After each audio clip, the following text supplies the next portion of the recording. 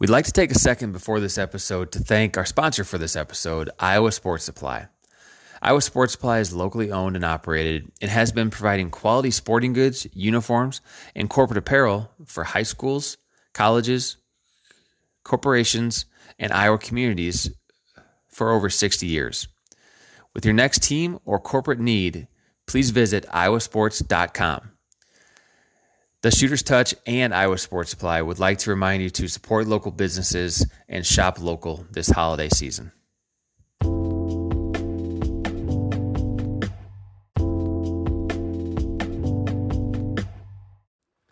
This week on the podcast, we bring on Coach Marty Richter, who is an assistant men's basketball coach at Drake University currently. Originally from Iowa, he played his college ball at Simpson College, where he then moved into an assistant role after his playing days. And that is where Brian and myself originally came in contact with Marty at their very popular team camp that they offered every summer. He then moved around a little bit after that with maybe his most popular stop at Florida Gulf Coast, where he was an assistant coach with the very popular team that made the Sweet 16 run that year in the NCAA tournament. He then had a very interesting situation where he moved to a JUCO where he started a team from scratch. We have a great conversation about that. Very interesting stuff there. And then moved back up here to his roots, closer to family, under a great head coach, Coach Darren DeVries here at Drake. So Marty is a guy that is very full of energy. He brings it the entire podcast. This is a podcast that any coach, rookie, veteran, middle of their career can learn something from. I know I learned a ton. We hope you enjoy it as much as we did. Here is Coach Marty Richter. I got the shooter's touch. Can't nobody shoot like me. Fourth quarter down 3, need a 2 and 1. Better call on me, better call on me. If you know you need a shooter, I'm ice cold like a cooler. Get you right though, I can tutor this, that mic flow. I'm a hooper. I got blue faces on blue faces. Welcome back, shooters. We have another great guest this week on the Shooter's Touch podcast. We bring in assistant coach at Drake University, Coach Marty Richter. Welcome to the Shooter's Touch, Coach. Hey, thanks for having me on, guys. Yeah, we're excited, Coach. First and foremost, how is the family doing? How many kids is it? Got 3 boys and a girl at home. How's everyone holding up? You know what? They're holding up better than my wife and I. They got so much energy. They don't stop. This pandemic has not stopped them at all. They wake up every morning ready to go, and I'm ready to sleep in past 7 o'clock, and they won't let you. Well, hey, that's good. There's definitely some silver linings in the fact that you get to spend a little bit more time at home and time together. But having 4 kids of my own, I know the struggles. I understand what you're saying. It is just complete chaos some days. You know what? It's just an adventure just to get through breakfast. Like to get them to get dressed and get them to breakfast on time, and then they have to get online by 8:30. So it's like, dude, you guys got to eat. You got to go a little bit faster. And it's a process. And my son, the best line ever, he's like, I haven't brushed my teeth yet for school. I said, nobody's going to smell your breath through the computer anyways, buddy. You'll be all right. We're going to have to skip that one right now. You got to get to school. Normally, you got to brush your teeth when you go to school, but this is the one time I'll let you survive. It's the ultimate pick your battles when you got these kids. It's like, you know what? Sometimes next time we'll get the next one. Yeah, you're exactly right, Brian. So, well, good, Coach. So, hey, we interesting story actually. We had a listener and or fan reach out to us and say, hey, you know what? You got to get Marty on. Like, great story. Waterloo guy. I think Burton was her name. I'll have to A neighbor. Yeah, a neighbor, someone across the street from you in Waterloo is who actually gave us the suggestion to reach out. Are you kidding me? No, that was where Martha Burton is who sent us. Oh my, that's awesome. It was awesome on a lot of levels. We was super appreciated the input and obviously her listening and ultimately for connecting us, because this is gonna be a lot of fun. But yeah, I thought that was pretty special when she reached out and said, hey, this is a guy whose story I've been following, and a great guy. And obviously, we're going to start with your background. Come from Waterloo, right? And so, what was it like growing up? What was the neighborhood like for you and family situation? I'm one of five, so I was the middle child of five. I had older sister, older brother, younger sister. And you got Adam, you guys might have met my younger brother. He played at Simpson, so he might have been at camp when you guys were around as a player. He was a bad official, so you guys might have had him. He wasn't very good as official. He showed up and he ran up down the court, but he didn't know how to call a foul or travel. Like, he was one of those guys that every coach would yell at. My neighborhood was awesome. Like, when I grew up, there was another family called the Van Arums that lived 2 blocks down from us, and we literally destroyed our neighborhood. We'd be outside playing all the time. You'd play out until the street lights came on, and then some nights you'd play out longer because mom and dad would be like, hey, you guys can stay out there longer. So if it was baseball season, we were playing baseball. If it was football, we were playing tackle football in the yard. And we didn't have a yard. It was it was a mud pile by the time football season was halfway over. And then basketball season was kind of cold, but we did it during winter months. We had a dunk hoop. My dad was awesome. He put a dunk hoop. We had 2 hoops up on the garage, a 10-footer, and then we had one that was like 7.5 feet. So everybody in the neighborhood come over and dunk, and you'd play dunk ball, and it was like wee hours of the night. My mom and dad would yell at us, tell you got to go home. Everybody's got to go home. But my neighborhood was awesome. I loved it. It made me who I am now. I'll say that. I just like sports, and it made me very competitive. Isn't it amazing how you go back on those times and you think about, now obviously everything's organized. All these kids have organized sports. They're starting to specialize as early as 6th, 7th grade. It's just crazy. And to think about just the unstructured, the way to set up a team, the way to, pick teams, the way to compete and, overcome adversity was just something that I almost would like to see a little bit more of. I totally agree with you. Like, we would go down we would go down to Summit and play baseball, and there would be 6 of us maybe, or 8 of us that day. And you would pick teams, and you may be the first pick, you may be the last pick. And you couldn't hit it to right field maybe that day, or you couldn't hit it to left field because you didn't have enough fielders, and you had ghost runners. And you explain that to kids nowadays, and they look at you like, what's a ghost runner? Yeah. And you would argue that you got the ghost runner out. You know what I mean? One of those deals like when you were playing, and it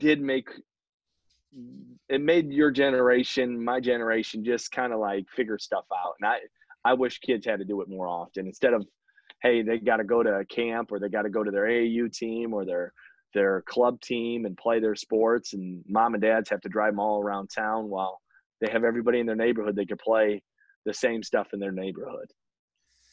Absolutely. It's definitely, there are positives and negatives, obviously, with anything as we look at it. But so what was high school like then for you? Did you play, how many sports did you play in high school? And what were some of your teams like?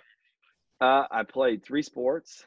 I was football, basketball, and baseball. I went to Waterloo, Columbus. And we had a really good freshman team. I was 5'6", maybe 100 pounds. I was a little sport. I was tiny, man. So I played, and I loved all the sports, so I played them all. And I was a little point guard at Columbus as a freshman. We had a good team, and then as a sophomore, played as a sophomore on the sophomore team. The sophomore team, the varsity, when I was a sophomore, my brother was a senior, and that was a luxury of mine. I was in high school with my older brother, so he kind of showed me the way of, the coaches. Kind of, it really helped me out in my growth as a young man. Is my coaches were terrific. One of my coaches now, 2 of them are actually. One is the head coach at Dollar Center Grimes. Joe Rankin was my junior year coach. As I played on JV, I didn't even play varsity. I played varsity, but didn't play. Like, I was that guy. Like, I loved it. I was still small. He was JV coach. And then Andre Meeks, who's over at Dowling, who won a state title at Columbus in football, who's now football coach over at Dowling as a running back coach, was football coach and assistant basketball coach also. So I had those guys growing up, and they were terrific. Like, you were able to get in the gym, you were able to get in the weight room. They just kind of helped you through the process, and they were great for my development as a young man, but they were also great for my development as a coach, because I saw different perspectives. You know, I had my varsity coach is Kevin Uvalodi. He doesn't coach anymore. He's just he's a chemistry teacher at Waterloo West, but he was terrific. But the assistant coaches, they would just be, and you guys probably remember that too. Your assistant coaches just kind of they just helped you out. You know what I mean? Your mom and dad were working, they were around, but it's different like this. Coaches just kind of took you in and helped you out in different things and different scenarios. And I could not say enough nice things about those two guys. And one other one was John Holmes, who's now an assistant over at Waterloo East, who's been in the Waterloo area forever. He was my sophomore assistant and then was a varsity assistant also. And those guys helped me pave my way through high school. My senior year high school team, we were really good. We got beat in sub-state final by South Tama in the Roundhouse, and we were second or third in state that year going into that. And we beat them twice during the regular season, just didn't beat them a third time. But I think we were 19-3 or 19-4 that year. We had a really good year that year, my senior year. So you mentioned obviously how big an impact the coaches had on you.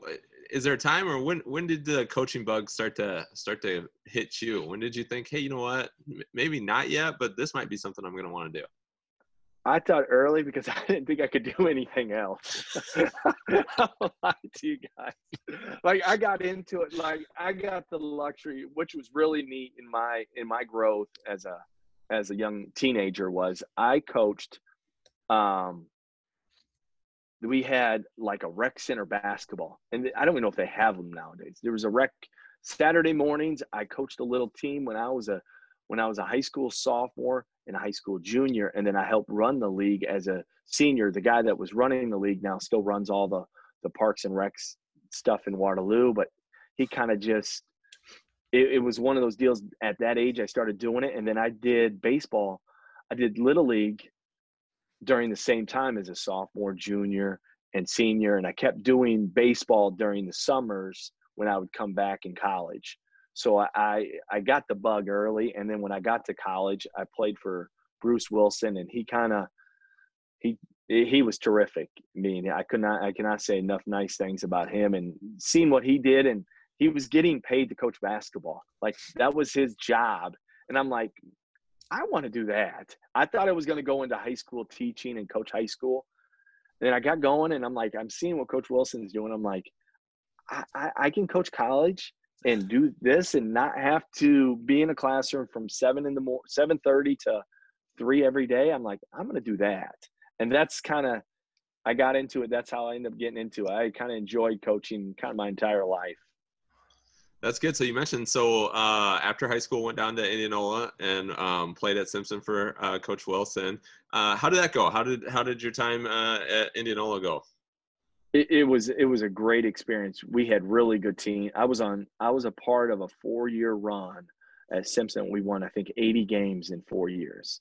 Wow. And I tell guys this, at the Division III level, you only get, I think it was 25 regular season games is what you get. You don't get the 30 that you get at the Division I. You get 25 regular season games. You don't get you get scrimmages. That's what you get.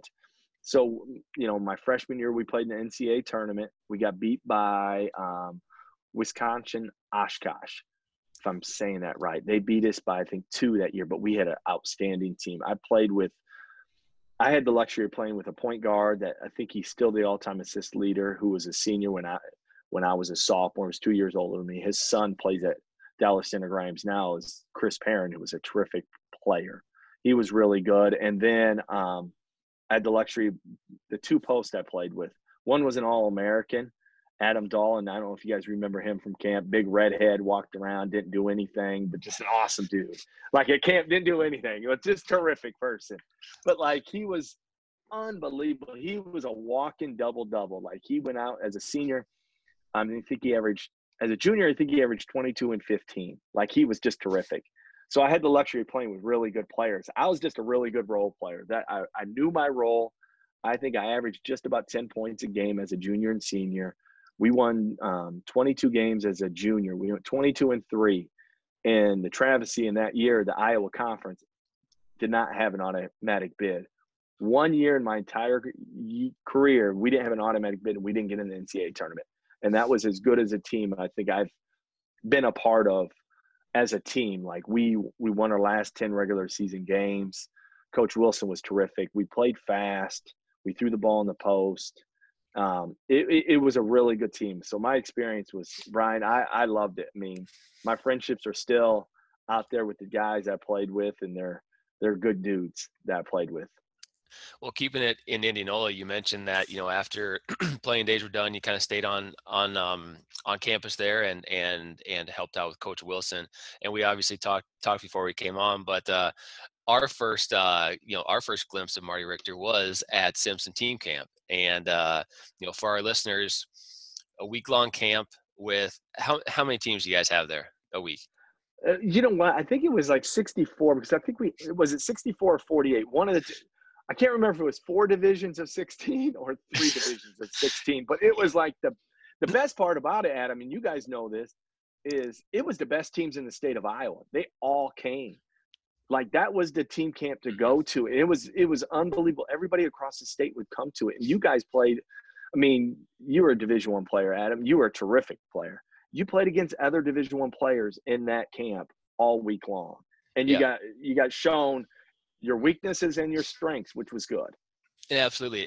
I think that's one of the main draws to that camp, is that outside of AAU, I mean, my school is a 2A school, and we're getting put against Waterloo East, against 3A schools that we wouldn't get a chance to compete against usually.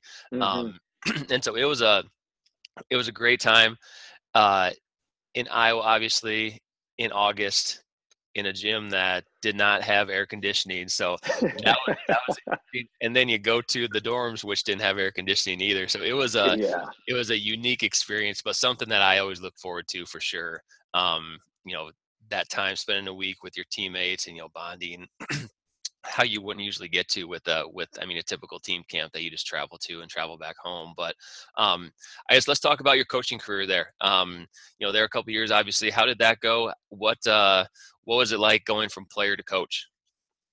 The toughest aspect there, I'm telling two of our GAs right now, one's now Adobo, but it's going from being a player, being a teammate with the guys that you dressed every day with in that locker room, and now you got to say, hey, dude, you got to be on time. You got to help me out. Now you're their coach, even though you're maybe 6 months older than the guy. And that's really the toughest. That was really tough. And I had a unique, because my little brother ended up coming to play for me. Not for me, for Coach Wilson, I should say. But he came and played, and I'm there, and I'm coaching him, and I'm like, oh, man, this is interesting. I'm yelling at him like he didn't know what to expect, because it's like your brother. And I was harder on him than the other guys, which made it easier for the other guys to say, you know what, he's not playing any favoritisms to his brother compared to us. But still, it's difficult because of the transition of going from their teammate to now their coach, and you're 6 months, 2 years. Now, if they were a freshman when you were a senior, it's a little bit different, because you still had that. They looked at you different. But when they were the guys that were, we had Joe Coppola, who was, he's 6 months younger than me. He was my wing. We played wings together. And now I'm trying to coach him. And they were all respectful to me. And it was great, because you're like, hey, this is what I see.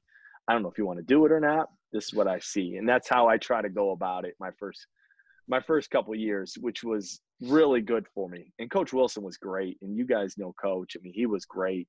He took advice. He taught me how to scout. He taught me how to recruit. He taught me how to handle a recruit when they come on campus. Like the first kid I brought on campus for an unofficial visit ended up being, I think, Simpson's all-time leading steals guy, Dirk Walker. And awesome point guard, terrific athleticism, fast, from Phoenix, but his parents were from Iowa. And there was no Division IIIs in Iowa, and he was not getting a Division II scholarship. They're like, well, you might as well go to somewhere in Iowa. We come back, and he was the first kid I took around campus. And I remember like yesterday, but that's Coach Wilson gave me my foundation as a coach at the beginning to teach me the right way. It's funny you mentioned that the transition from GA, because we had Nick Norton on, and that was one of the things that he said Oh, with yeah. with his GA position was like, it's hard because I'm like at the guy's house playing games, and then I got to go and like break down film or whatever it is. So he said that was the toughest part too, is going from being a buddy to being a coach. It really is. Like Norty and Brady, and now we got Anthony Murphy. And Anthony's probably in the most difficult spot of the three because his brother's still on the team. And Shanquan Hempfield, who he's grown up with since he's been second grade, on the team. So you're trying to help them, but you're also like, hey, let's go get something to eat together. You know what I mean? You're still boys with them. That's what it is. And Norty, that's right. Norty, you try to explain it to them, and it's tough. It is tough. You got, until you're there. Mm-hmm. You know, so now this all kind of coming to light. So you're the source of all these Arizona kids start showing up at Simpson about I wasn't the source. Coach Wilson was the source. I just got lucky to be able to show the first one around. There was so many. We had three guys when I was playing. We had three guys that played. Landon Bridges was a freshman when I was a senior. Was a really good player. We had Dave. What's Dave's last name? I can't remember. It's been 26 years now. Yeah. He was a freshman when I was a junior, lefty, power forward that was really good. And we had Jacob Ridner, who was also from Arizona. And it ended up being, it was just a really good place for coach to go get players because there wasn't Division IIIs. And you either had to go to California to play Division III or you come to Iowa, and it was up to the kids. And we ended up getting some good players. And it was a really good area for us at Simpson to get it. And I know Coach kept it going. And then Charles Zanders, when he took over, he got some. And I don't know if Brad's got any down there right now or not. I don't know that off the top of my head. Yeah, I never knew what the connection was. Obviously, was it Jason? I forget what Jason's last name was. You had a couple when I was at Wartburg that yes, would have also been there, and I never made the connection. I never understood, like, how are these kids coming up from Arizona? But it does make sense when you think about where the D3 programs are located, mm-hmm. and between Iowa, Wisconsin. I mean, there's definitely a pocket as far as if you're playing at the Division III level where you're going to go to compete. And there's only so many and people don't understand this. There's only so many Division III players in the state of Iowa. Right. But at that time I was playing, I don't know if it was 8 or 10 teams.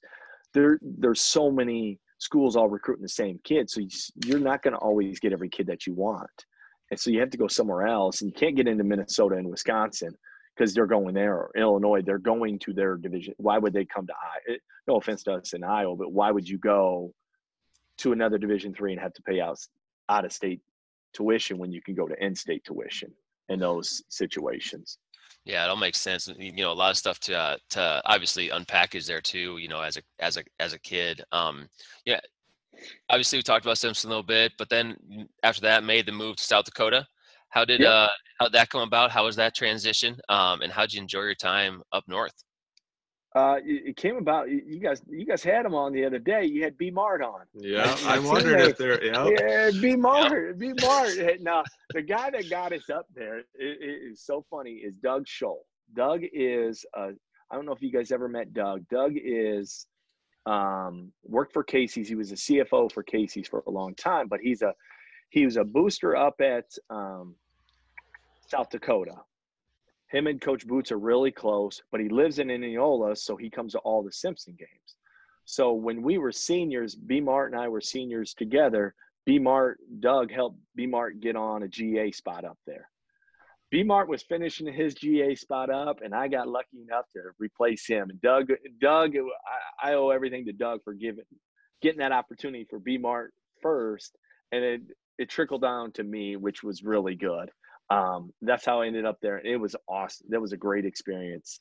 Coach Boots is terrific. I don't know if he recruited you at all or not. I talked to him a couple times. I wouldn't say he necessarily recruited me, but I did talk to him. Yeah, you were big time. I forgot. Nah, I don't know. maybe they just couldn't get through to Ackley, Iowa at that point. But he was a really good ball coach. He taught me.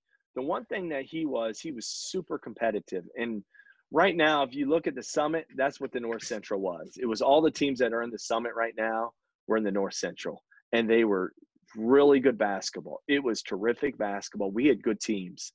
I ended up being able to coach as a freshman.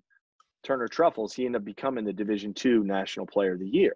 We had Josh Mueller, who was an All-American. We had Tommy King, that was an All-American. We had Derek Pabin, that was a really good shooter that ended up being an all-region guy.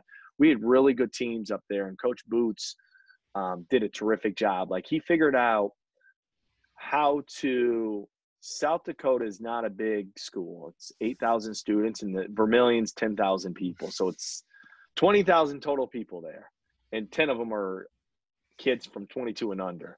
He figured out how to get kids there that fit him, that fit playing in the Dakota Dome, and making it work. And we stressed shooting because we were going to play a matchup zone, and we passed the ball really well to each other.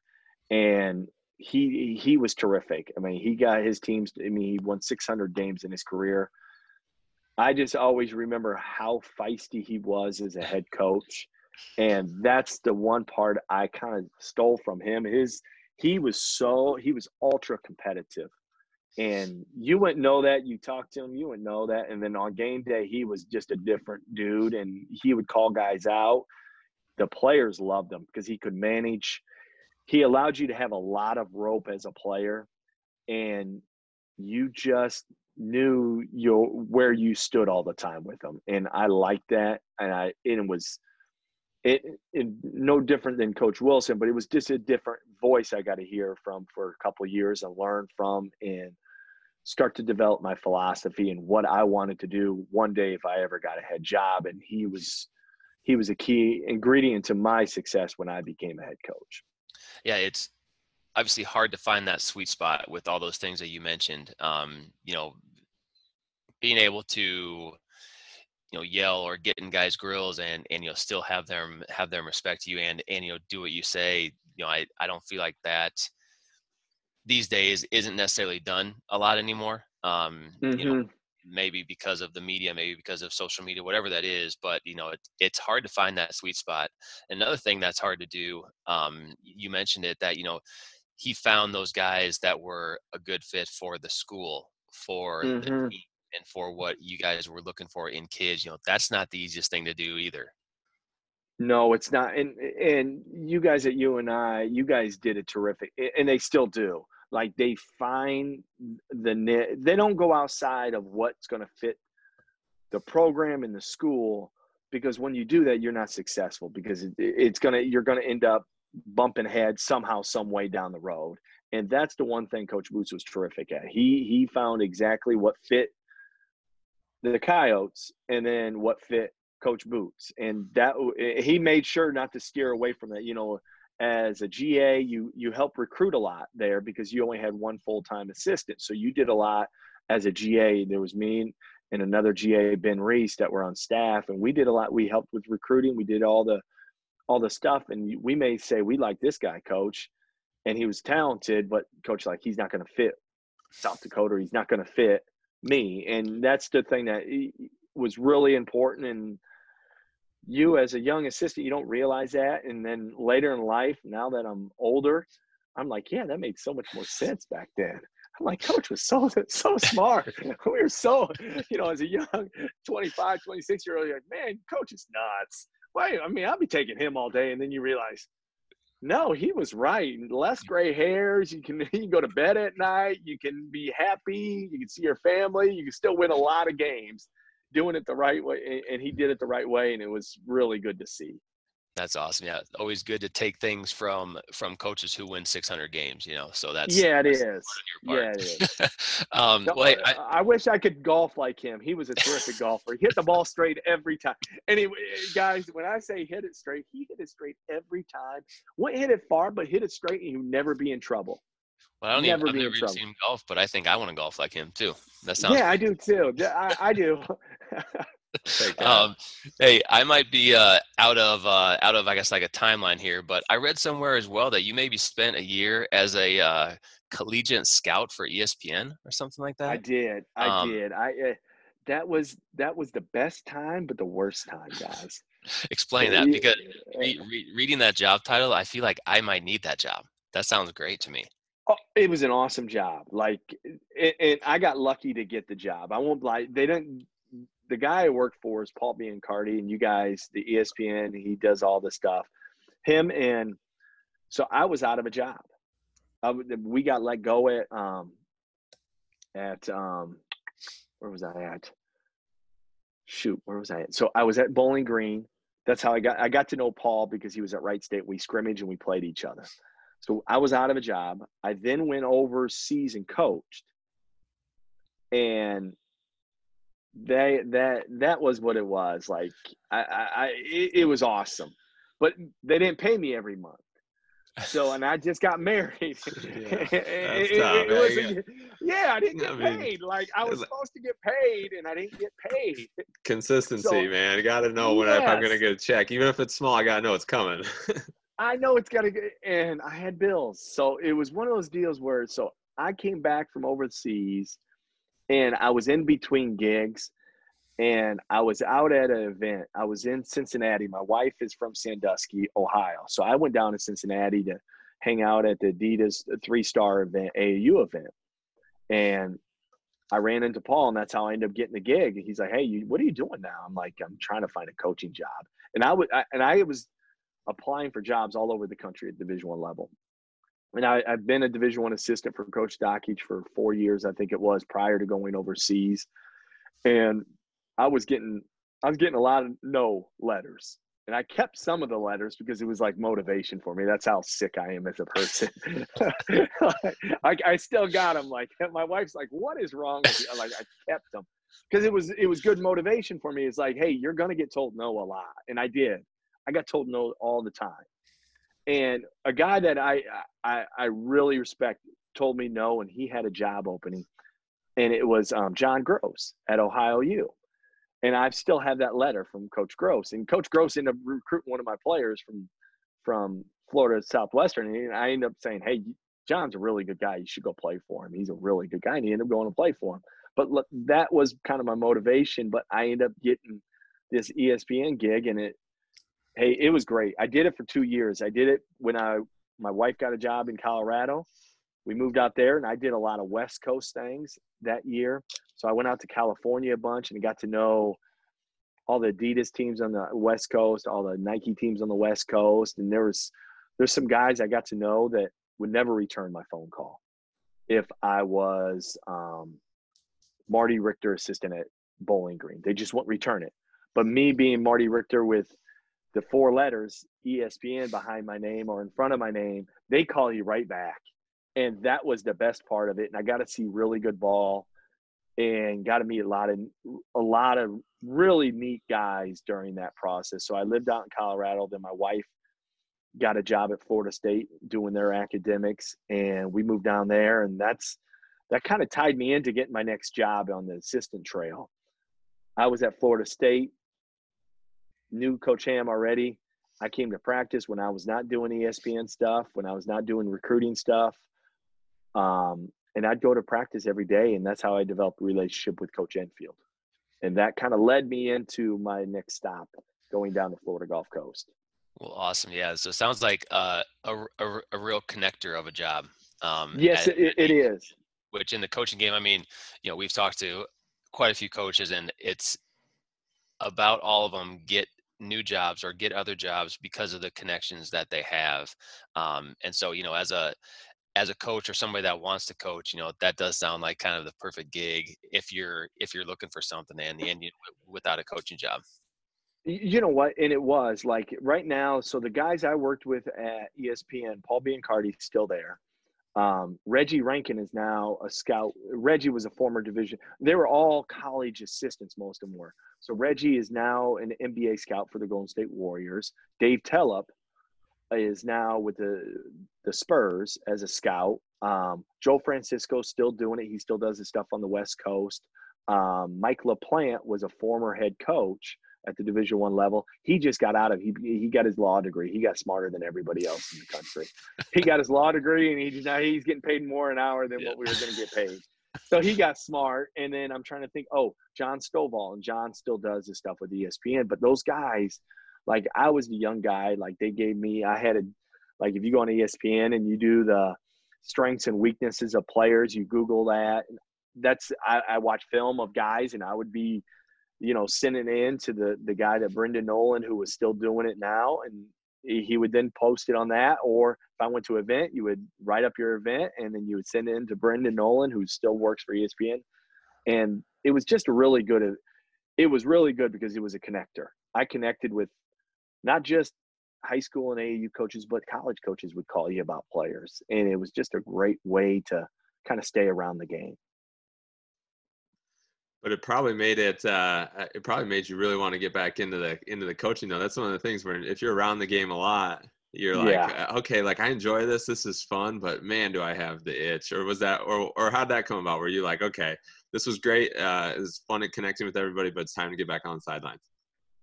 That's what I was using it as a pit stop to try to get back on the sideline. Because I wanted to coach. I miss coaching. Like those 2 years, I did some workouts with guys on the side. It's just not the same. I enjoyed being around a team and being a part of a team, and that's kind of all I know.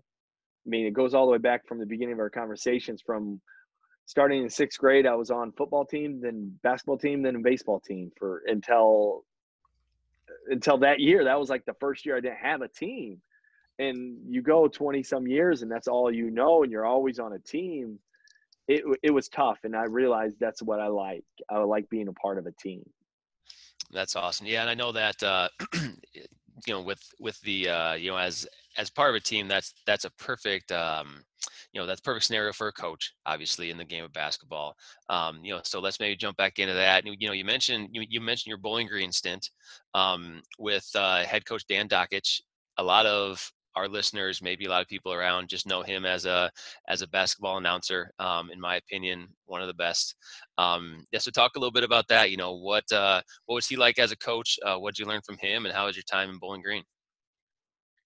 He is as smart of a basketball guy I've ever been around. And I've worked for 9 different guys, I think it was, in my career I've worked for now. And he is so smart. Like, people just know him as a TV guy now. That makes any sense.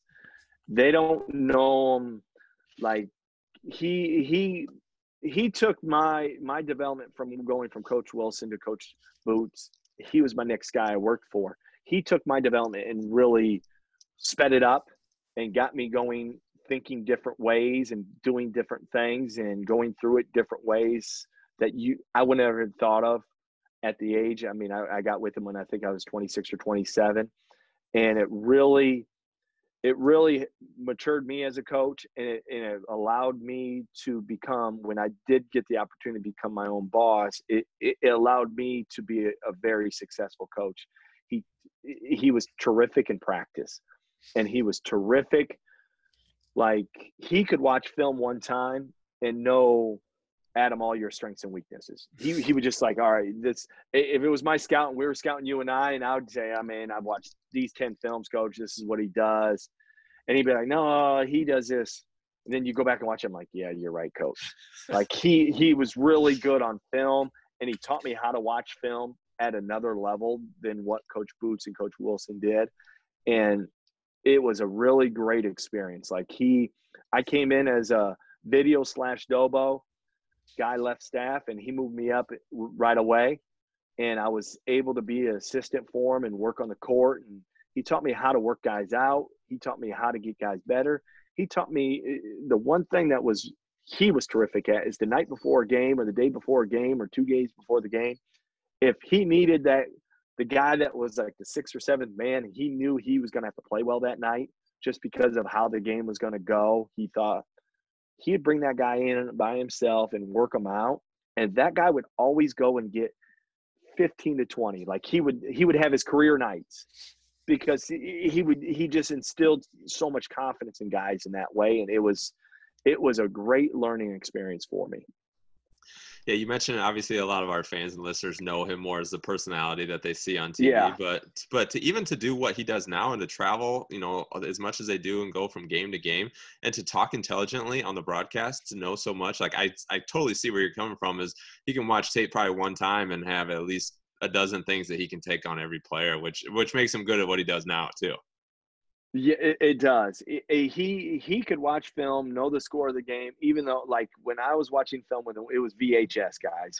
It wasn't even DVD. Actually cutting tape, right? Actually cutting tape. We were actually cutting tape, and you wouldn't have the score on it. It wasn't the high tech stuff. So the Mac, we weren't always on TV. You might get a TV game here and there, but your games were just the old VHS tapes. So you had to kind of keep track of the score. He would know the score. Like, he could be watching the film, knowing what's going on, and know the score of the game, know the time. I'm like, how the heck do you know that?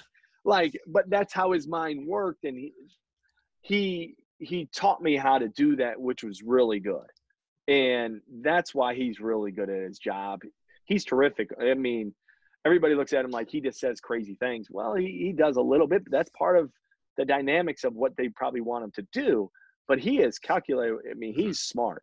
He's really smart. He's really good with the players on the court. Like, they would know what was expected of them.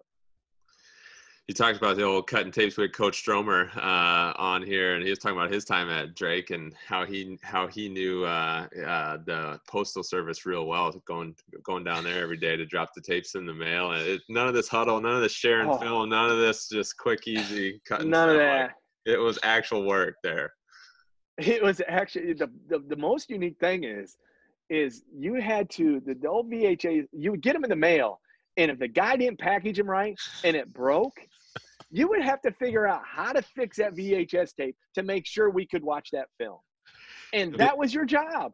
And be able to get it in there without messing up the machine, because if some tape gets out, Yeah. And the other part is, like, you would figure out, you wouldn't just drop them off at the post office. Like, you find, like, my days, like, I would take them to like, you had to get across the country to another person. You may drive it up to the airport and drop it off. Hey, stewardess, can you take this to wherever you guys are going to, from Detroit to Atlanta? There's going to be a guy in Atlanta that's going to be there, and they're going to pick it up. If you could just drop it off. For VHS. And that's how it was back in the – and it's different than now. I wish it was like that. I wish today was back then, so my job would be easier. There you go.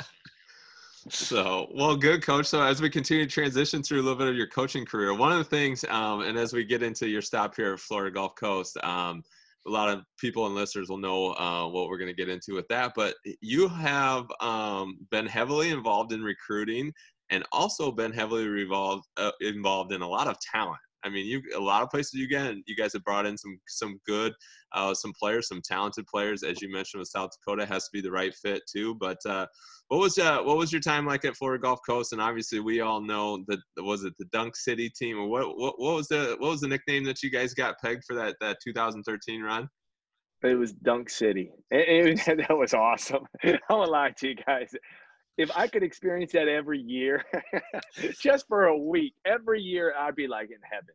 Because you just as a coach, as a fan, it was a great experience. Florida Gulf Coast, it was unique because it was only the second year of being Division I tournament eligible. So in our first year, we went 15-17 with Coach Enfield. We lost our last 5 regular season games going into the A-Sun tournament. And at that time in the A-Sun, you had Mercer, you had ETSU, and you had Belmont were the 3 main teams that were really good. Well, in the first round, we knocked off USC Upstate, we were the 7th seed. Upstate was a 2, and Mercer was a 3. I think it was that year. We knocked off Upstate. Then we beat Mercer on their home court, and then we played Belmont. And Belmont had Drew Hanlon, who everybody knows now is the workout guy, but he shot 50% from the 3 as a senior. They had Ian Clark, who played with the Golden State Warriors on one of their championship teams that's had been in the NBA for 6-7 years. And then they had Kareem. I can't think Kareem's last name. His brother's the running back, Johnson. for the Detroit Lions right now. He's one of the 2 or 3 running backs they play. But they had a 1-2-3 that was terrific. They beat us 28-4. They were up 28-4 during the regular season game at the first media timeout. So we're playing in the finals. We're like, geez, just don't get embarrassed on ESPN2. Just don't get embarrassed. We come out, we're leading all first half. Second half, we're leading too. They end up going on a run and beating us. But that was kind of our development. That allowed us to go on a run our second year. We went in our next year, we played 5 bye games. We played VCU at VCU, and VCU just came off the Sweet 16 run, or the Final Four run with Shaka Smart the year before. They beat us by 20. Opening night, great game for us, guys. Awesome game. Gotta take a few on the chin every once in a while. Yeah, we took it that year. Like everybody remembers the run, but we got popped. That first week we played them, they popped us. Then we're coming home. We're playing on a Tuesday night. We're playing Miami at home. I don't know how we got Miami at home, but that Miami team ended up winning the ACC regular season and the ACC tournament. So they had Shane Larkin. They had a really good team. Yep, I remember Yeah, that team. Yep. They had Kenny Kaji. They had a really good team. And we beat them that night. So we're like, we got a pretty good team. And then we have an NAIA because we put an NAIA in there just so we can try to get a win. We thought we were going to go 0-2 and then on Sunday night, go to Duke and play in Cameron. That was our first week schedule. So we go to Duke and we're 2-1. We're like pumping our chest. We're feeling good. We're up 29. And this is going to be for all your listeners that are basketball fans. Everybody saw the run of Cleveland State, Ohio U this week, right? Did you guys see that? Yep. 40-0 run, right? Yep. If you go back and you look at the play-by-play of the Duke-Florida Gulf Coast game, we're up 29-28. Well, Duke went on a 30-0 run, guys, over the next 8 minutes of the game. The last, 5 minutes of the first half and, the first 3 or 4 minutes of the second half. It was so impressive as a coach. I sat down, I'm like, oh, my gosh. They just went on a 30-0 run on us. We ended up getting beat by 25, I think it was. And they were really good. And then we ended up playing Iowa State that year. We played St. John's that year, and we got beat by those guys. But we played those guys a lot closer. But that set us up for our run because our guys weren't intimidated by anybody. And we played Georgetown that first night, and we beat them. And it was close for part of it, and then we went on a 19-0 run. And that was the unique thing about that group. We had a really talented team, but we could just go on a run so fast. And we would go on a run, and we would make a bunch of threes. We could make some threes. We had 2 guys that could really shoot. We had a group of guys that could all shoot it, but that wasn't who we were. We were a team that were going to get in the paint and score. But we went on a 19-0 run, and that place – it was so loud. It was rooting for us, and everybody. I mean, in Philly, everybody was rooting against Georgetown, and it was awesome to hear. And we got that win, and then the next night we played. 2 nights later, we played San Diego State, and the neat thing was when we beat San Diego State, Duke was in the same. They were right after us, the time slot right after us, so they were there, and those guys were. We were going back to the locker room. They were great to us. Coach K came in and said something to our team, which was really neat. And that right there, I remember that. That's what you remember stuff like that. You remember, you won, but that was the neat thing about it. He said something to the guys when we won. It was cool. Our guys were like, oh, that's really neat. And was neat. And then we went to Dallas and played Florida, and we played in front of 41,000 fans in Dallas Cowboy Stadium. And you guys, this is what listeners don't believe. And you would not think there was 41,000 fans in there. You couldn't hear them. Just to how the stadium was set up. The court was on a stage, and the acoustics in there were it was weird. It didn't carry like it was 40,000 people in there. And there was 40,000 people in there. A little different than being in Cameron, huh? Look, Cameron was awesome, guys. Have you guys ever been to Cameron? I have not, no. Oh, if you guys ever have an opportunity to go to a game there, go to a game there. It is that's an unbelievable – that environment, VCU's environment, if you get to go to a game at VCU, their environment's terrific. That year, those two places were terrific to play. Like their environment their crowd was into it. And they weren't obnoxious. They weren't yelling. They weren't throwing. They were yelling at you, don't get me wrong, but they weren't yelling profanity at you. They weren't throwing stuff. They were great. They were chanting. They knew everything about our players. And that was neat. That part is neat. Like as a coach, you're like, they've done their work. Give them an A on tonight. They did their work. That's great. So then, so remind us. So then, Florida is who you guys played in Dallas, or remind me how that year finished out. Yeah. So we played Florida that year. I'm sorry, I jumped back. So we were winning, we were kicking their butt. Actually, it was 21-7 with 7 minutes to go in the first half. We were up on them. They pressed. They were trying to get a rhythm. They pressed us early. We got a couple dunks. We made some shots. Comer was terrific. Brett Comer was terrific to start the game. And then they pressured us a little bit harder. We turned it over a little bit. They made some shots. And at halftime, I think it was a 2-point game. We got it to a 52-45 game with like 5 minutes to go in the second half. We just couldn't score on them. They grinded us out. We just could not get in the open court. Like against Georgetown, San Diego State, Miami, we could get out in the open court. Even Iowa State and St. John's, because we played them close. We had leads at halftime against those two high major pros. We could get out in the transition. Florida just slowed it down and kept us in the half court, and we struggled to score against their physicality and their size that night. That's right. But the best part about it is like Go ahead, Brian. No, I was just going to say, now it's all coming back to me. I was like sitting here thinking through these games. I remember because, like you said, that team obviously ran hot when things you would get – and it all started on the defensive end, it felt like. Obviously not really watching them through the year until March, but you get a few stops, you got a block or a steal, and then it was a quick run out, an easy two, an easy dunk. It was a three. It was – like you said, you guys ran hot, and when things were going, it was a lot of fun to watch. We had so much team speed. Like that's the thing that I think is unique. Like when you go to levels, you go to high major, their speed and athleticism, but their speed is just different than a team at the mid-major level. The mid-major speed, and people don't think of using speed. They always think of speed, well, I'm dribbling the ball real fast. No, it's how fast can you change ends. And our team was really fast at changing ends. We had a lot of team speed, and our point guard was, he's a top 25 assist guy of all time in NCAA Division I ranks.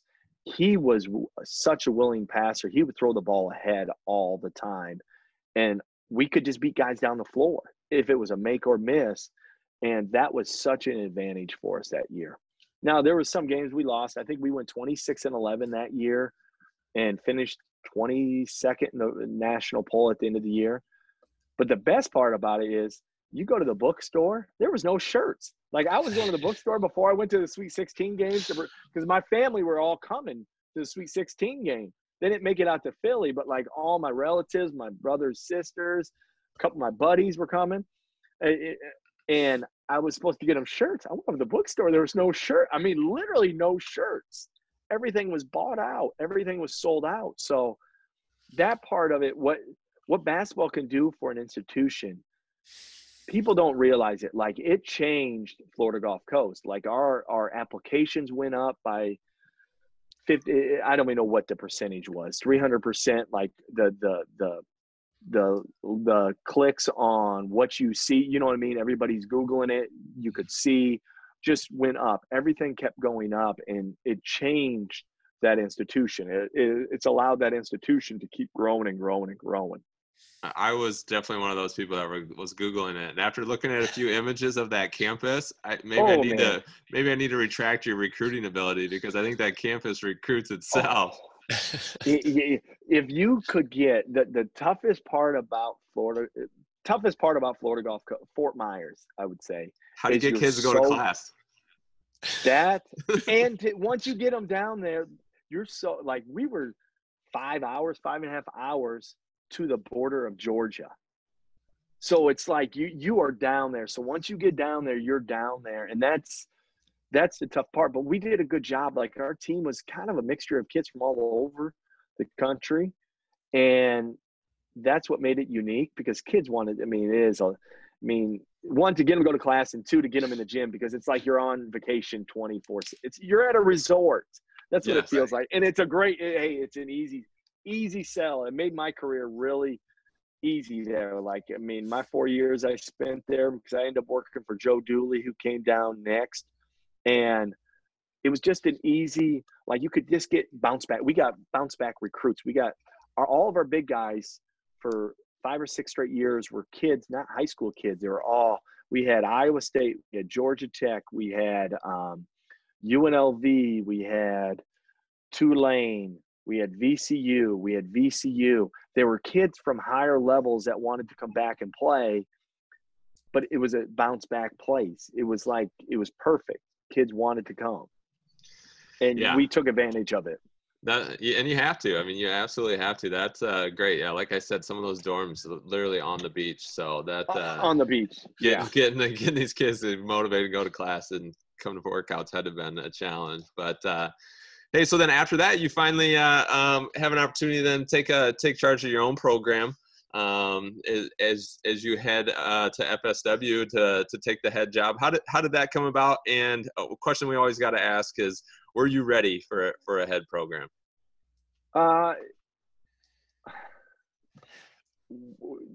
Yes and no. Like, you think you're ready. The one thing it's like, and I compare it to it's like being a parent. When you're a head coach, you're on 24/7.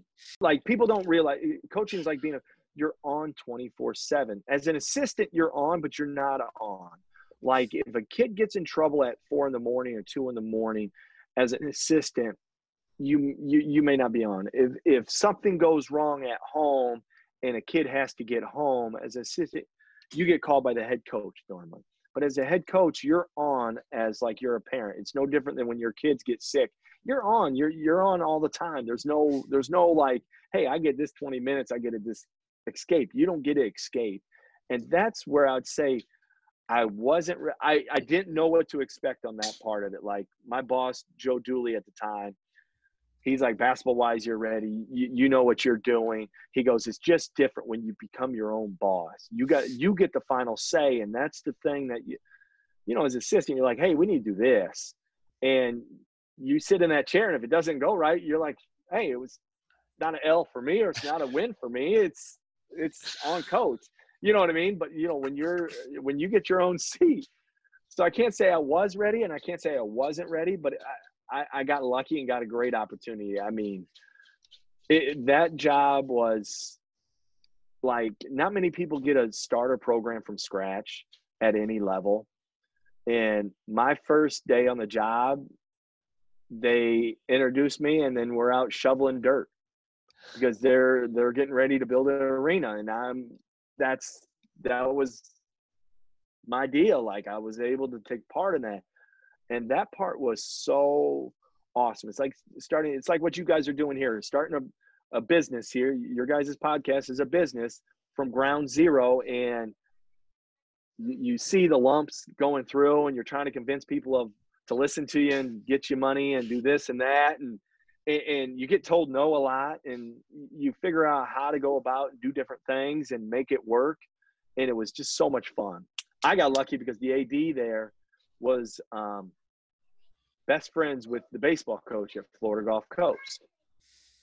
And halfway through the year, he's like, hey, do you think Marty would be interested in the head job over here? And I'm like, and he kept asking me, the baseball coach. I'm like, I don't know. And I'm like, let me ask Coach Dooley. Coach is like, Marty, it's not bad. Little, you know, he goes, I'm going to be here for more years. I know you want to get a head job. You need to get head coaching experience. You just need to see if you want to be a head coach. Sometimes guys get head coaching jobs and they don't ever want to be a head coach again because you are on all the time. Like, they realize, man, all it's overrated. Some people. Now I do. I want to be a head coach again. I loved it. It was awesome. It was the best experience. I did it for 3 years. I'm like, I want to do this. I should have did this earlier in my life. That part is, I loved it. And I got lucky. I mean, he had 350 guys apply for the job. Wow. And it wasn't guys that would be like a bunch of rum-dums. It was guys that won national titles at the junior college level. It was a couple One was a Big Ten, former Big Ten, all Big Ten coach. One was former ACC coach that were in his final say that were really good. And I just got lucky because I was tight with the baseball coach. And we go back to the connection. It was that. And I knew my current boss, I knew him well, but I didn't know him great. But the baseball coach was like, he's terrific. That's who you want to run your program. And I got lucky and he hired me. And I got lucky because the first couple kids I signed ended up being terrific players. The Murphy twins told me yes. And Tyler Cheese, who I talked about earlier in the program, told me yes. And once I got the Murphy twins, Shanquan was a throw-in. Like, Tank was a throw-in. Like, people don't realize, like, I didn't get to see Tank. He wasn't a throw. I should say this much. He wasn't a throw-in. He was a guy that I didn't know anything about in the region. And Anthony and Tramel's like, Coach, you got to take him. He's really good. And then when I researched him, I'm like, yeah, he's a no-brainer. So I'm like, yeah, tell him. I'll take him. And I had to recruit him, but, like, I had to recruit his mom really hard. She was like, well, are they going to play? Is he going to play the same position as the Murphy twins? Is he going to be? I'm like, no, he's going to play right next to him. One's going to start at the 2, one's going to start at the 3, one's going to start at the 4, and they're all interchangeable. So one's going to be the 4 one night, one's going to be the 2. So I just played them all together. And then Nick Smith was my point guard my first year, and he's a Division I transfer from Fordham. And I had to beat out some really good programs for him. I had to beat out Coffeyville. I had to beat out Odessa. I had to beat out one more power program. And his uncle was tied to a kid that I recruited at Florida Gulf Coast, Demetrius Morant, and he helped me with them. And he was most interesting. He got off the airplane. He did not want to come for a visit, guys. He did not want to come to Fort Myers. Wow. He's like, he was going to go to Odessa. That's where he was going to go, where Larry Johnson played, because it was a known program. And I'm selling, you guys know how it is. I didn't have a gym. I'm selling pavement. That's what I'm selling. I was selling pavement to these kids, and they had to either believe me or not. And my line was, do you want to be a trailblazer? And that's what it was to them. Like, I was like, you guys will be the first ever. You'll be the first ever to go in that locker room. You'll be the first ever to wear whatever jersey you want to wear. You're going to be the first ever. And everybody's going to remember that team. And when I picked Nick Smith up from the airport, I picked him up. I said, hey, I know you don't really want to be here. Your uncle's kind of making you come on the visit. I understand that. I said, we could do it one of two ways. It's going to go one of two ways. I'm going to circle around the airport. And Fort Myers Airport is like, you guys know how Des Moines Airport is. You add like 6 blocks. It's like a 6-block kind of before you can get back to the front of it. I said, I'm going to just drive and we're going to circle around. I'm going to give you an option. I'm going to take you we're going to go right down to the beach. We're going to eat right on the beach. We're going to talk about what we have here and what the opportunity is. Or I could just circle back and drop you back off and put you on a flight, go back home, and you can go to Odessa. And I'm all right with that. But I don't want to waste my whole next 36 hours of recruiting you, and you all of a sudden just want to go to Odessa. I said, I'm all right with that. He's like, nah, let's do it. Let's go to the beach and eat. I'm like, okay. And as soon as he said that, I'm like, I'm going to get him now. Because he's driving. We're seeing palm trees. You kind of see some ponds. He's like, yeah, let's go to the beach. I'm like, all right, we're going. And then he said yes, and that got my program. Those guys, you know, I had other really good players that said they're coming, but those guys started it, and it was really special. That's great. No, that's and like you said, I mean, just the connections to be able to get the job, and then obviously your unique ability to be able to convince these guys to come and play and go to war with you was something else. But again, sticking with the theme of talent, obviously talented guys with the Twins, and then ultimately DJ Wilkins, and now all of a sudden you leave the palm trees and you come back to cold Iowa. How did the transition go with you leaving sunny Florida to come back and take a position here at Drake? You know what? I came at we do it to everybody in Iowa. I came, it was 65 degrees in the middle of 75 Drake Relays weekend. Okay. So I'm like, yeah, Iowa's great. I forgot how cold it was here. Yeah. I got fooled. I got fooled myself. I've known Coach DeVries for a long time. The toughest part of coming back really was I had a group of kids that I told I was going to coach that were coming back that were all going to be sophomores. There was 5 of them. And ones that both are really good players. One ended up being at Wyoming, and one went to LSU also, but he ended up transferring to Coastal Carolina. And it was tough telling them no when I was coming here. That's the toughest. That was really the toughest part, because those guys, hey man, they invested in me when we went 26-7, but they still, when they came on their visits, we still didn't have a gym either. Like, it was one of those deals, like, we didn't get our gym until middle of November. So when I brought them on and they worked out for me, they were working out in a high school gym, 2 different high school gyms. So that part was the most difficult part of coming back, if that makes any sense, of telling those kids I was leaving to come here. Now I fell into a great spot. Coach DeVries was terrific. The kids that came with me, they're terrific. The 3 kids are terrific kids. And then Shanquan coming this year, all really good kids. So it made the transition easier for me, and it probably made it easier for them. I think your analogy of the head coach becoming a parent, and how maybe we think we're ready for being a parent and then we're not. And then, like you said, the always on is a great comparison. The first time I had heard that, and that I spot on with that. But I think also with that, like you mentioned, obviously being an assistant coach, jumping around quite a bit, it's part of the business. It's kind of the nature of it. You kind of get used to it. But then when you slide in that chair and the responsibilities and everything's a little bit different, then leaving, I'm sure, and you can attest to this, leaving as an assistant coach was a lot easier than, like you said, leaving as a head coach. It's way different. You know what I mean? Like, the advantage of me when I left from Gulf Coast to go over to FSW, I didn't leave town. So some of the kids I personally recruited, still I could go see. And I still went to practice and everything. So that part was not as difficult. But you're right. Like, when you leave as an assistant compared to as a head coach, it's not just the kid, it's their parents, it's their people that you got to call and let them know the move. And they trusted you, you know what I mean? Like, and that's the toughest part.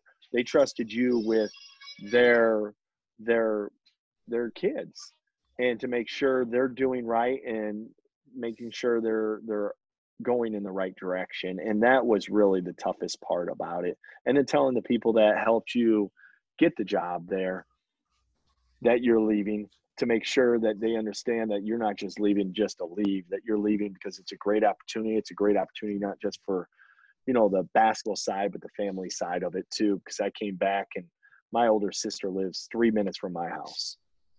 And that part of it, my parents come to a lot of our games. And it gave me that opportunity. My parents are in their 70s, so it's nice to get to see them more often than when I was at down in Fort Myers. It's not easy to get to when you're a Midwest kid, and it's tough, that part. So you're right about that, Brian. It takes a village too. We know that, as far as when raising these kids. So it does. It's certainly nice to have family. You could try to around. raise it.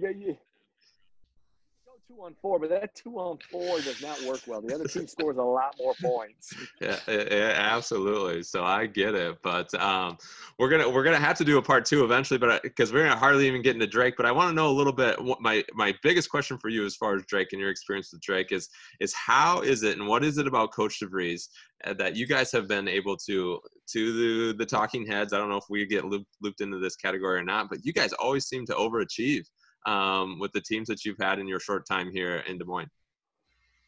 You know what? Like, our first group that ended up winning a conference championship, we put it. It was really unique. We had 11% scoring coming back, and that 11% was Nick McGlynn. Like, we had one guy coming back that played. We were able to put a group of guys together that meshed well, but the reason they meshed well, they were all unselfish. Like, Nick Norton is an unselfish. I know he scored, but he's an unselfish kid. Brady Ellington is an unselfish kid. Like, they are not a me type of person. The twins are not me type of people. DJ was the person. Garrett, even though he scored 30 here, because he scored so much, not because he isn't. He's not. He was not a me person. Like, he is a we, and that's what we've been able to do here at Drake. Is we've been able to find a bunch of people that are we people, that are more about the team than about themselves, and that's tough to find in today's generation. And we've done a good job of evaluating kids and putting all our eggs in those baskets that are that type of kids, and they've come, and it's really helped us. That's would be my best synopsis of coach right there, is that we've got a bunch of guys that are not about – you could tell if they were about the front of their jersey or the back of their jersey, and they're about the front of their jersey 95% of the time. Every kid has the flaws of 5%. We all go through that, but like, that's the reason I think we've overachieved, because we have that, and we've had good talent here, but like, we've done a good job as a group putting that group together, of really emphasizing what is on the front, not on the back. Kind of goes back to when you were talking about South Dakota, where you're the head coach you work for there, finding those guys that were the guys that would fit in on the team. Yeah. And as Brian said, obviously you guys have done a great job. It's fun to watch. I know I love coming to games. My son absolutely loves coming to games. They do a great job there of the atmosphere and stuff like that. So it's been fun to watch, and fun to have some success back here in Des Moines for sure. I know this much. I hope we get fans back this year, because this is a team that a lot of people would enjoy watching. I know our first 2 years, everybody came out and watched. We had really good teams. I think this team is really fun. They're gritty. They're hard-nosed. They're tough. They represent, they represent who we are as Iowans. And I know they're not all Iowans, but they represent us as Iowans. Us as Iowans, we're hard-nosed. We bring our lunch pail and our hard hat to work every day, and that's kind of who we are as people, and that's what makes us special as people here in Iowa, and that's what makes Iowa a special place, and our team embodies that. And I think too, I mean, just the whole hometown team, like the Des Moines thing, I think even a closer representation, I mean, it's a great representation. Again, those kids aren't all from Des Moines, but they represent the city very well. And they've kind of embraced that role where, I've been here over 10 years now down here in the Des Moines area, and it hasn't always been that, both from the community and from the team. I mean, you guys are just interlocked, which I think just helps. I mean, it just creates that environment. Selling beer probably helps too, but the NAP Center, NAP Center is great. Right there. Hey, I won't lie to you. That right there, people don't realize. It's not like you're coming to have one or two, just like you would be sitting on your couch on a Wednesday night watching Duke play NC State. You're going to have one or two sitting there watching the game. That's what fans just want. They just want one or two while watching the basketball game. It's entertainment.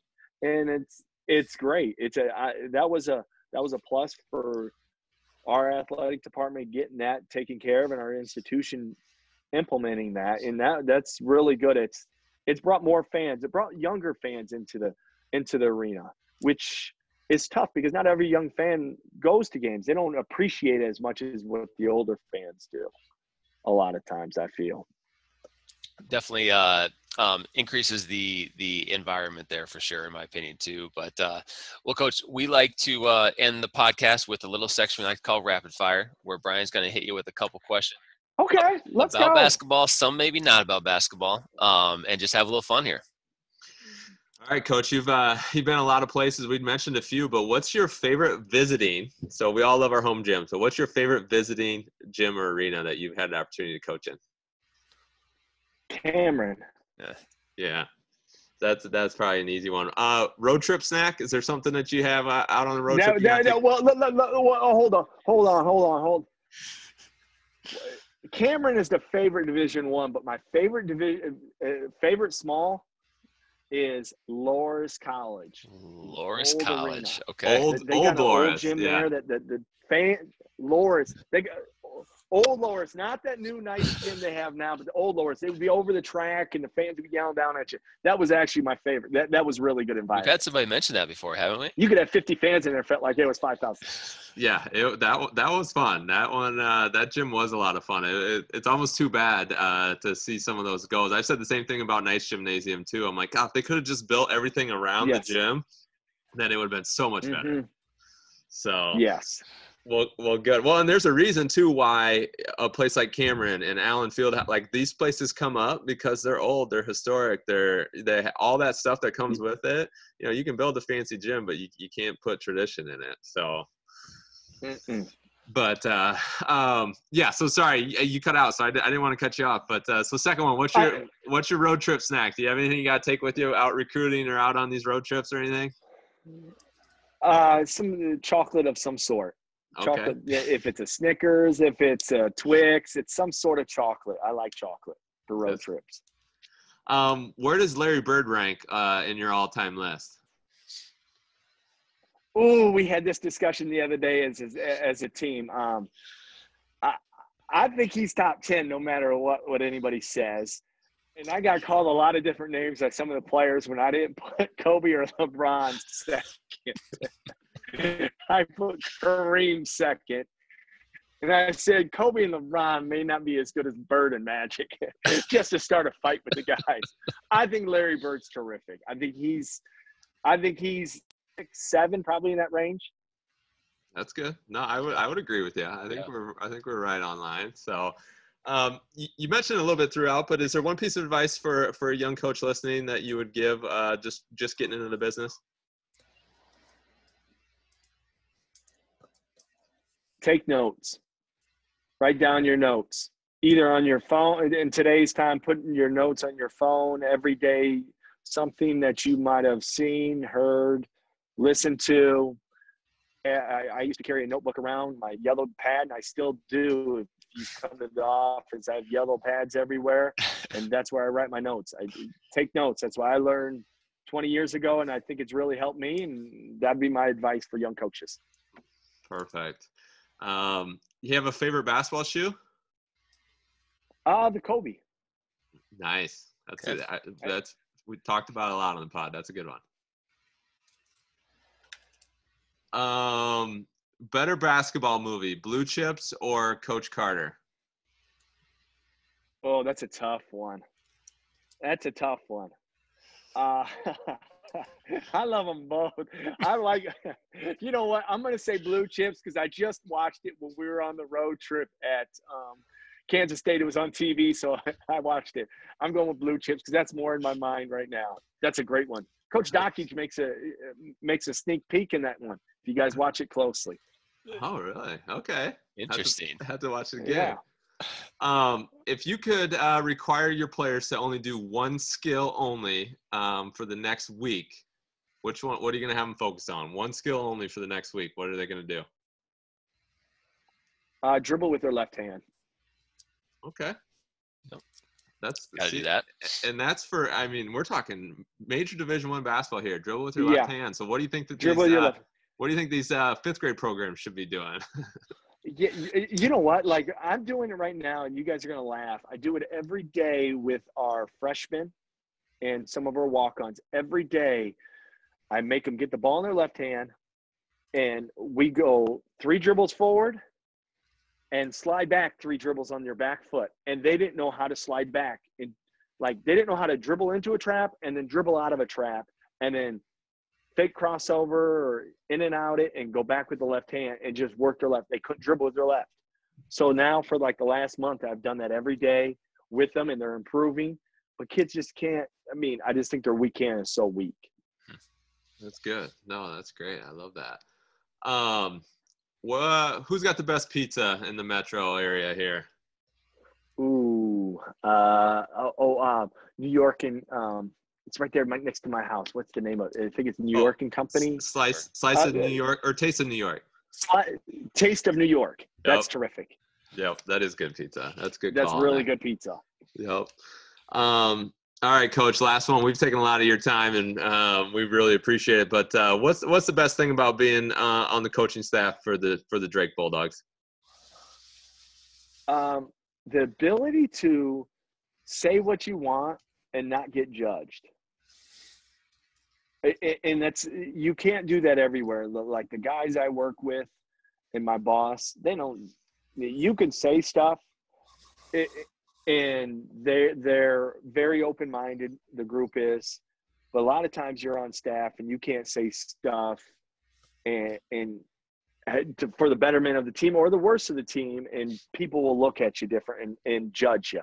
And this group doesn't do that. And that's why I think we've been successful. We've had a good group of guys that way. Yeah, I love that. And I 100% agree. And I think you can tell even from, a fan's perspective, or maybe just because I pay attention to the coaches more than everybody else. But when you have a staff in which that everyone's involved and feels like they have their roles and assistants are empowered, it leads to success as opposed to just a bunch of yes men that sit on their hands and are afraid to say anything. I think we can all say it and point out a few teams that we've seen like that. And it just makes a huge difference. And the success of the team is ultimately greater when more involved. So, well, Coach, hey, we appreciate it. We really do. Love all the nuggets, the stories. Like I said, we're going to have to, after you guys continue on the run that you guys are on right now, we'll probably get you back on and talk more specifics about the season and the team here at Drake this year. But thanks again, and we really enjoyed having you on. Hey, thanks so much, guys. I really appreciate your guys' time. I'm sorry my stories, they can go long. I apologize. Well, that's what we're on here for, Coach. So everything's good with us. But, like Brian said, yeah, we appreciate all of your time. Appreciate you taking it for us. And it was great to connect with you again. And we're looking forward to continuing to watch and pay attention to the Bulldogs this year. And to our listeners, as usual, if you like what you hear, we would really appreciate a 5-star rating wherever you catch your podcast. You can find us on all social channels on Facebook, The Shooter's Touch, Twitter and Instagram at Shooter's Touch IA, and our brand new website, theshooterstouchpodcast.com. As usual, shooters shoot. Hustling harder than ever before. Saying I change cause I like when I shine. The diamonds hit different like Mike in his prime. I got the shooter's touch. Can't nobody ball like me.